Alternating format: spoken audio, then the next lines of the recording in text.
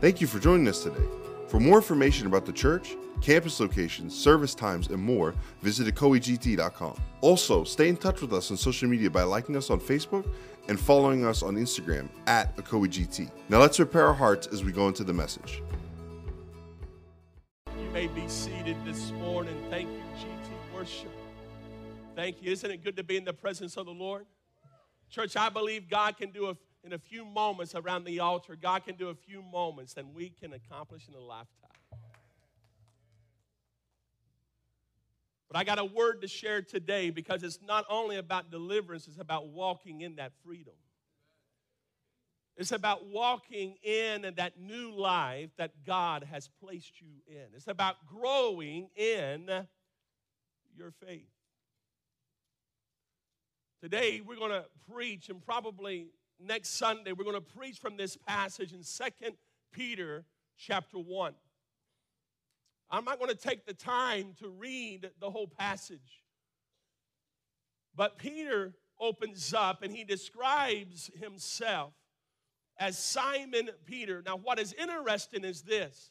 It says, Simon Peter, a slave or a servant and an apostle of the Lord Jesus Christ.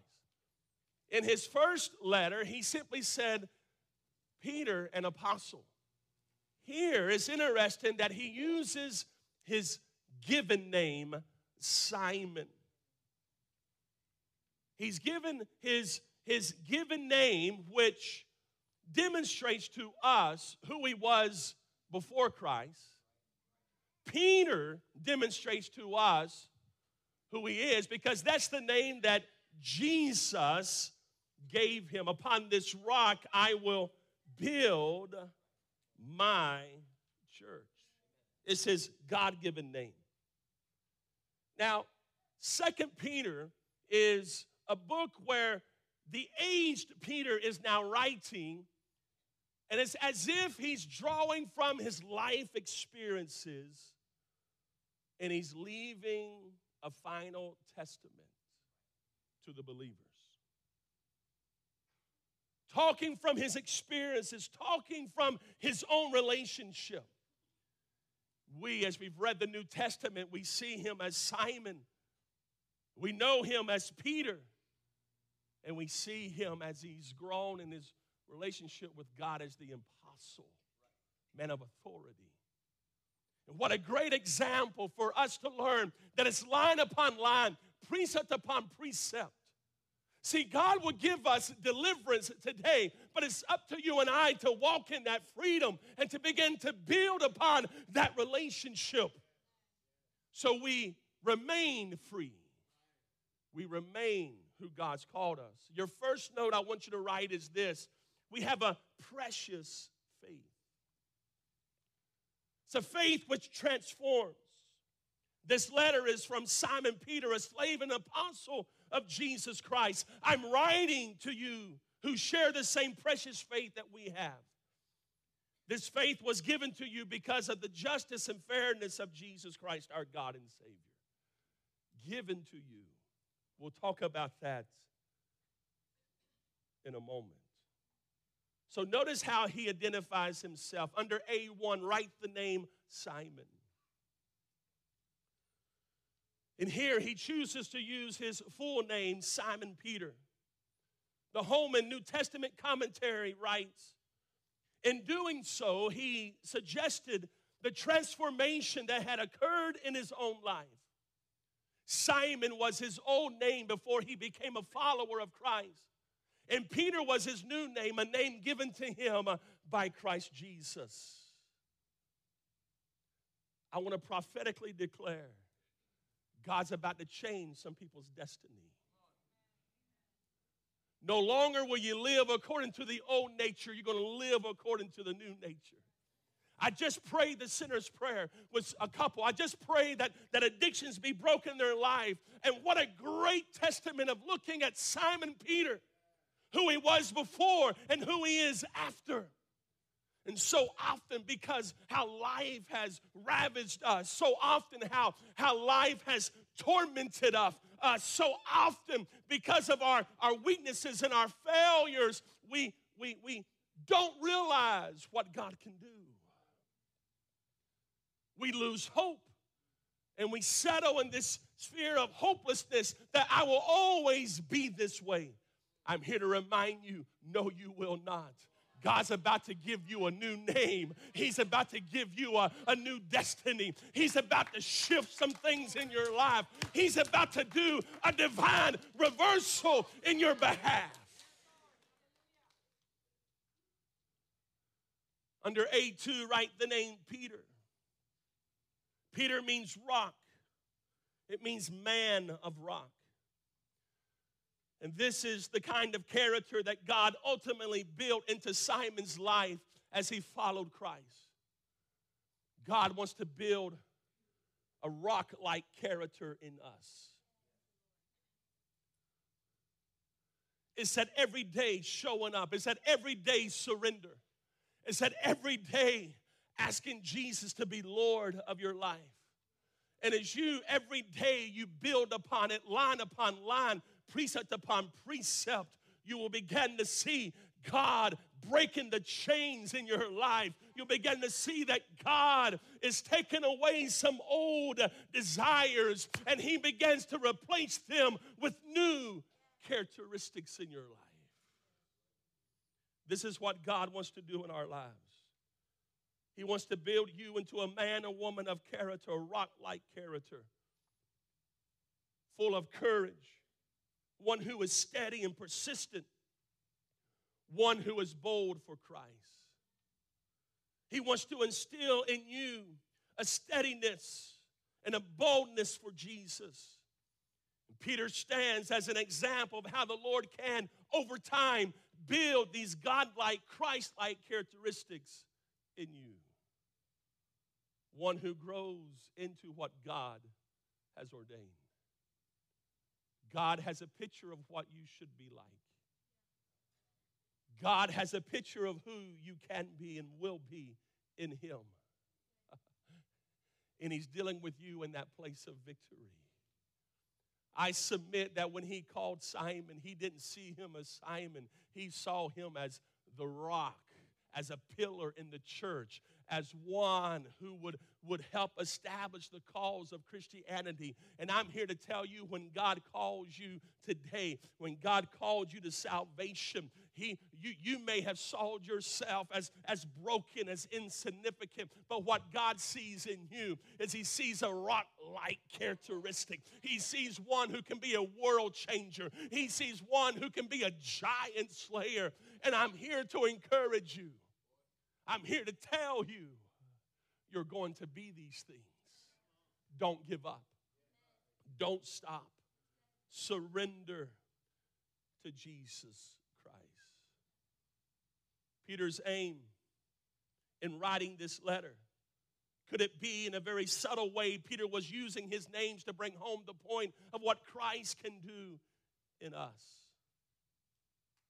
If you look in 2 Peter in the very closing of the 3rd chapter in verse 17 and 18, Peter writes this as the final verses.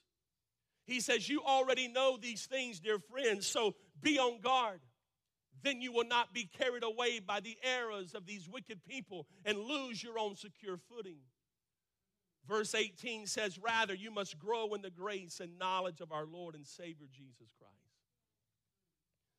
His aim, his purpose for writing this epistle was that you and I may grow and mature in our walk with Christ. His prayer for the recipients of this letter was their continued growth in the grace and knowledge of Jesus. David Helms writes this, using both names conveys the life experience of one who isn't afraid to wed together the man that I was born with. I am the man I am today because of the gracious influence of Jesus. The man I was born, but the man I am today because of the grace and the love of Jesus Christ. That's the transforming power of the Lord. Small letter 3, write this. He's a slave. Simply put, that means his desires to obey Christ and be his willing follower. It's a description of submission. The title speaks of Peter's dependence, that he was and is dependent on the Lord Jesus Christ. And church, if we're ever going to accomplish anything great for the kingdom of God, then we must keep a mindset of dependence on Jesus, dependence on the Spirit of God, dependence on God the Father.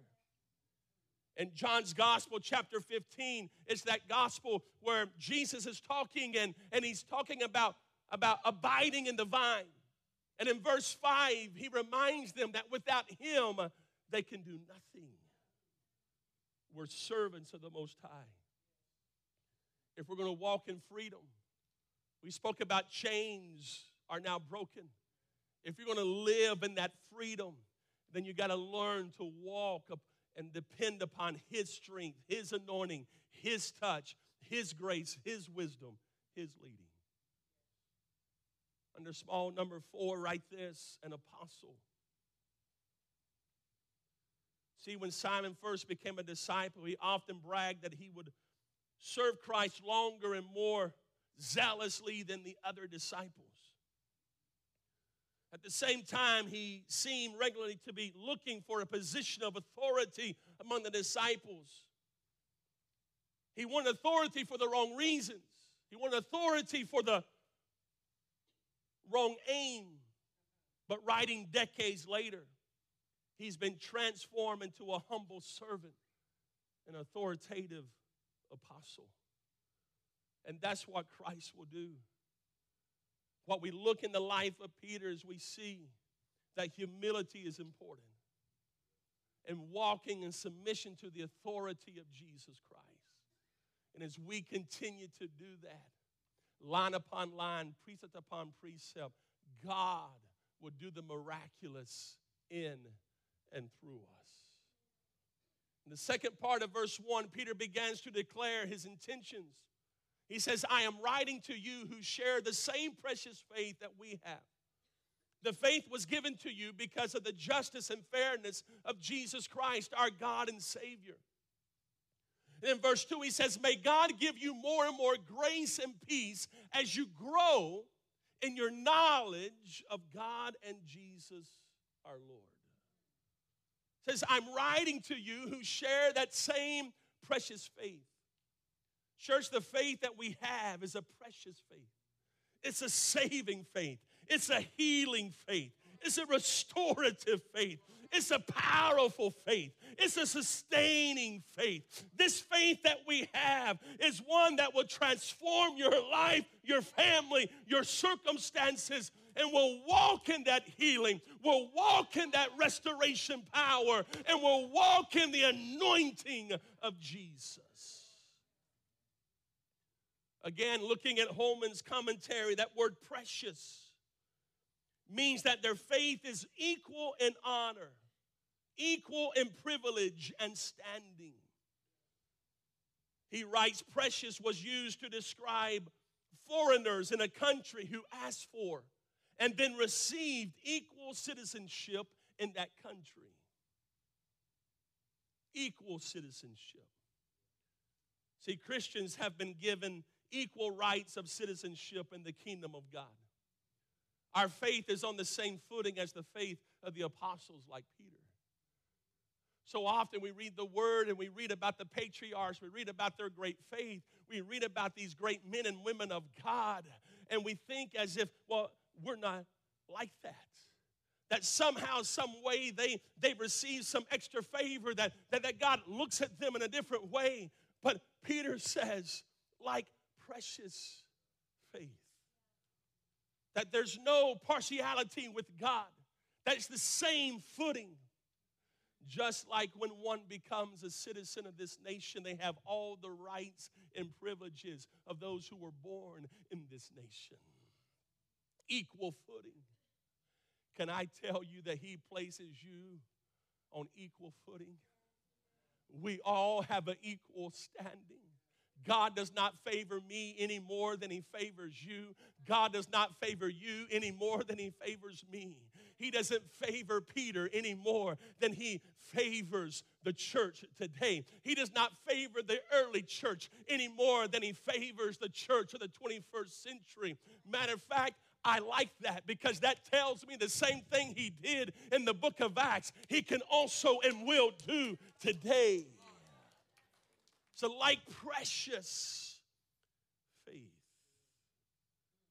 This faith was given because of the justice and fairness of Jesus Christ, our God and Savior, the verse tells us.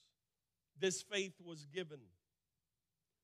This faith, this gift of salvation is a gift of God. It's a gift of grace. You cannot earn it, you cannot buy it, or you cannot demand it. See, sometimes what happens is we get into this performance mode where we try to perform with God. If I dance a little more, if I jump a little higher, if I raise my hands a little bit longer, then God will shine upon me. Can I tell you something? God loves you. He cannot love you any more tomorrow than he loves you today. He cannot love you any more next week than he loves you at this moment.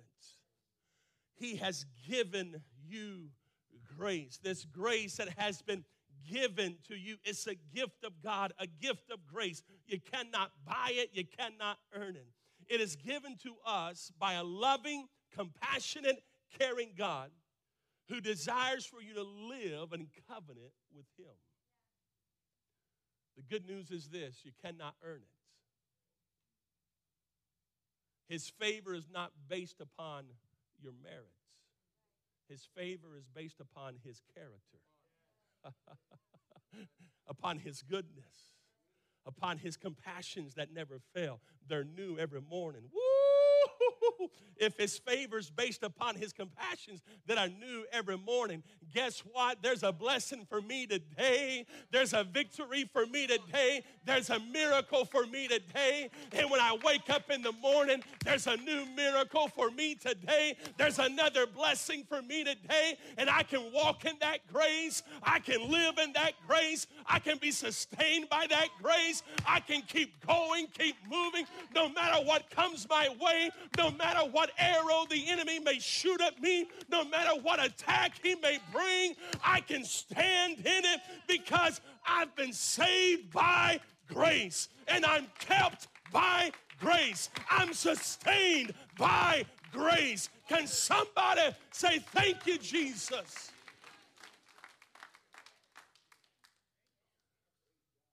Notice what you receive as you grow in your knowledge. As you grow in your knowledge of God and Jesus our Lord, you'll receive more and more, write this, grace. You'll receive more and more peace. Grace that sustains, that empowers, peace that gives you a quiet mind in the midst of all the trouble. That gives you a feeling of quietness in the midst of all the storm. See, as you grow in your knowledge, you'll receive more and more grace and peace. Quickly running to our second point, these are great and precious promises. By his divine power, verse 3, God has given us everything we need for living a godly life. Everything you need to live this Christian life has already been given to you. So we have a responsibility. Look at verse 5. In view of all of this, make every effort to respond to God's promises. Make every effort to respond to God's promises. Supplement your faith with a generous provision of moral excellence with knowledge. So write this under 8:1. We have a responsibility to respond to God's grace by being engaged. The New Living Translation uses the term make every effort. The King James uses the phrase giving all diligence. See, we have a responsibility to make every effort to grow, every effort to change our lives. We have a responsibility to make every effort to respond to the kindness and generosity of God. That phrase, to make every effort, means to give haste to. In other words, do not let any grass grow beneath your feet. Don't just sit there, be engaged. Engage the Lord. Engage his presence. How do you engage him? By spending time with him, by getting in his word, through corporate worship, through individual worship. These are ways that we engage. The actual Greek word means excited fervor to do something or accomplish some end. Peter said, in view of all of this, in view of all of what? He's talking about God's promises back in verse 3 and verse 4. See, verse 3 and 4 lay out the incredible gift of God in allowing his power, his spirit to be a part of the believer's life. See, we have a partner in this growth process. He's called the Holy Spirit. We have a partner in this process of becoming more like Jesus. He's called the third person of the Holy Trinity, God the Spirit, a divine helper in the process of transformation. And then in verses 5 through 7, show that each believer also has a role to play in transformation. He says, add to your faith diligence to diligence. And he begins to list some things. See, we are to come into partnership with the Holy Spirit. The moment we accept Christ as our Lord, the moment we ask Jesus to be Lord of our life, the Holy Spirit takes up residence within us. And we have to engage the Spirit of God that lives in us. There's something that we must do. And I want you to see what God has done in your life. I want you to understand what God has done in your life. Write this under B1. He has given you sufficient provision. Everything you need for life and godliness is found in him, found in Christ, found in this relation, found in this personal relationship with Jesus. As you engage with Christ, as you engage through the power and presence of the Holy Spirit, you will discover the provision that he gives to you. You will discover the provision that is available to you as a believer. So by his divine power, God has given us everything we need for living a godly life. In today's terminology, we might say living a Christian life. Now look at how encompassing this is. He says everything we need. So you're not going to wake up on Monday morning and see that God falls short. He doesn't fall short. You're not going to wake up on Tuesday and discover that God's grace isn't enough. No, it is, because he's given you everything. But what we've got to do is we got to engage in what he's provided. We got to engage in that relationship. See, we look at the life of Simon. He began as this fisherman. He began as this kind of rude, open your mouth, insert your foot kind of guy. This man who was looking for authority, for position, for his own self. Suddenly, he's transformed into Peter the rock.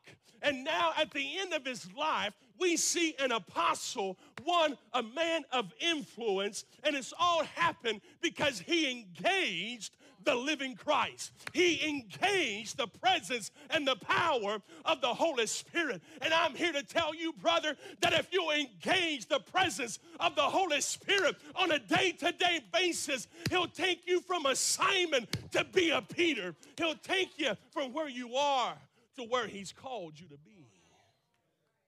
It's about growing. Now, you know nobody loves to shout like me. I'm going to do that Holy Ghost two-step. I'm going to like it. I'm going to jump. I'm going to shout. But it's not how high you jump, how good you can practice your dance. It's how you walk. It's how you're engaged. It's how you grow. It's how you realize how sufficient that provision is for you. You have everything you need. Finally, sufficient presence. Write that. Presence. Church, we have Christ, the presence of God, the presence of the Spirit of God. In John 14, Jesus said, when the Father sends the advocate as my representative, that is the Holy Spirit, he will teach you everything and will remind you of everything I have told you. Why do you need to engage God's Spirit? Because he's going to teach you all things about Christ. He's going to remind you about the person of Christ. And can I tell you, it's all about him.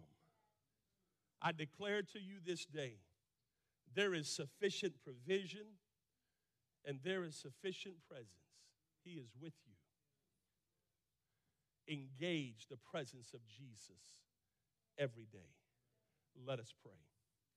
Gracious Heavenly Father, I love you. Gracious Heavenly Father, I thank you. Lord, as we look at this man, Simon Peter, Lord, I believe that the Holy Spirit deliberately put his full name in there to remind us of who he used to be and who he became. And as Peter began to talk about how we have received everything that we need for life and godliness, we learn that that does not exempt us from personal responsibility. That we have to make a decision to engage the presence of God every day. To engage the presence of Jesus. To engage in worship. To engage in the Word. To engage in prayer. To engage in yielding to not my will, but your will, oh God. Lord, help us. As our head is bowed and our eyes are closed, you're here today and you say, Pastor, I've been doing my own thing. I've been living my own life. And I'm tired of engaging the things of this world. I want God to turn my life around. I want God to make me a rock. I want God to bring me to his destiny for my life. I'm tired of living like the world. And I want to come home to Jesus. If that's you this morning, I want you to lift your hand up. Just hold it up. I see that hand. God loves you. I see that hand. God loves you. I see that hand. God loves you. God is here. I see that hand. I'm going to ask right now. They're going to begin to sing. They're going to begin to play. And I'm not trying to embarrass you today, but I am trying to bring you to a point of decision. And you raised your hand, and you really mean it. You raise your hand, and you want to engage. You want to surrender your life to Jesus. I want you to step out from where you are, and I want you to come down front. I'm going to meet you here down front. Will you come right now as they begin to sing? Come right now. Don't worry.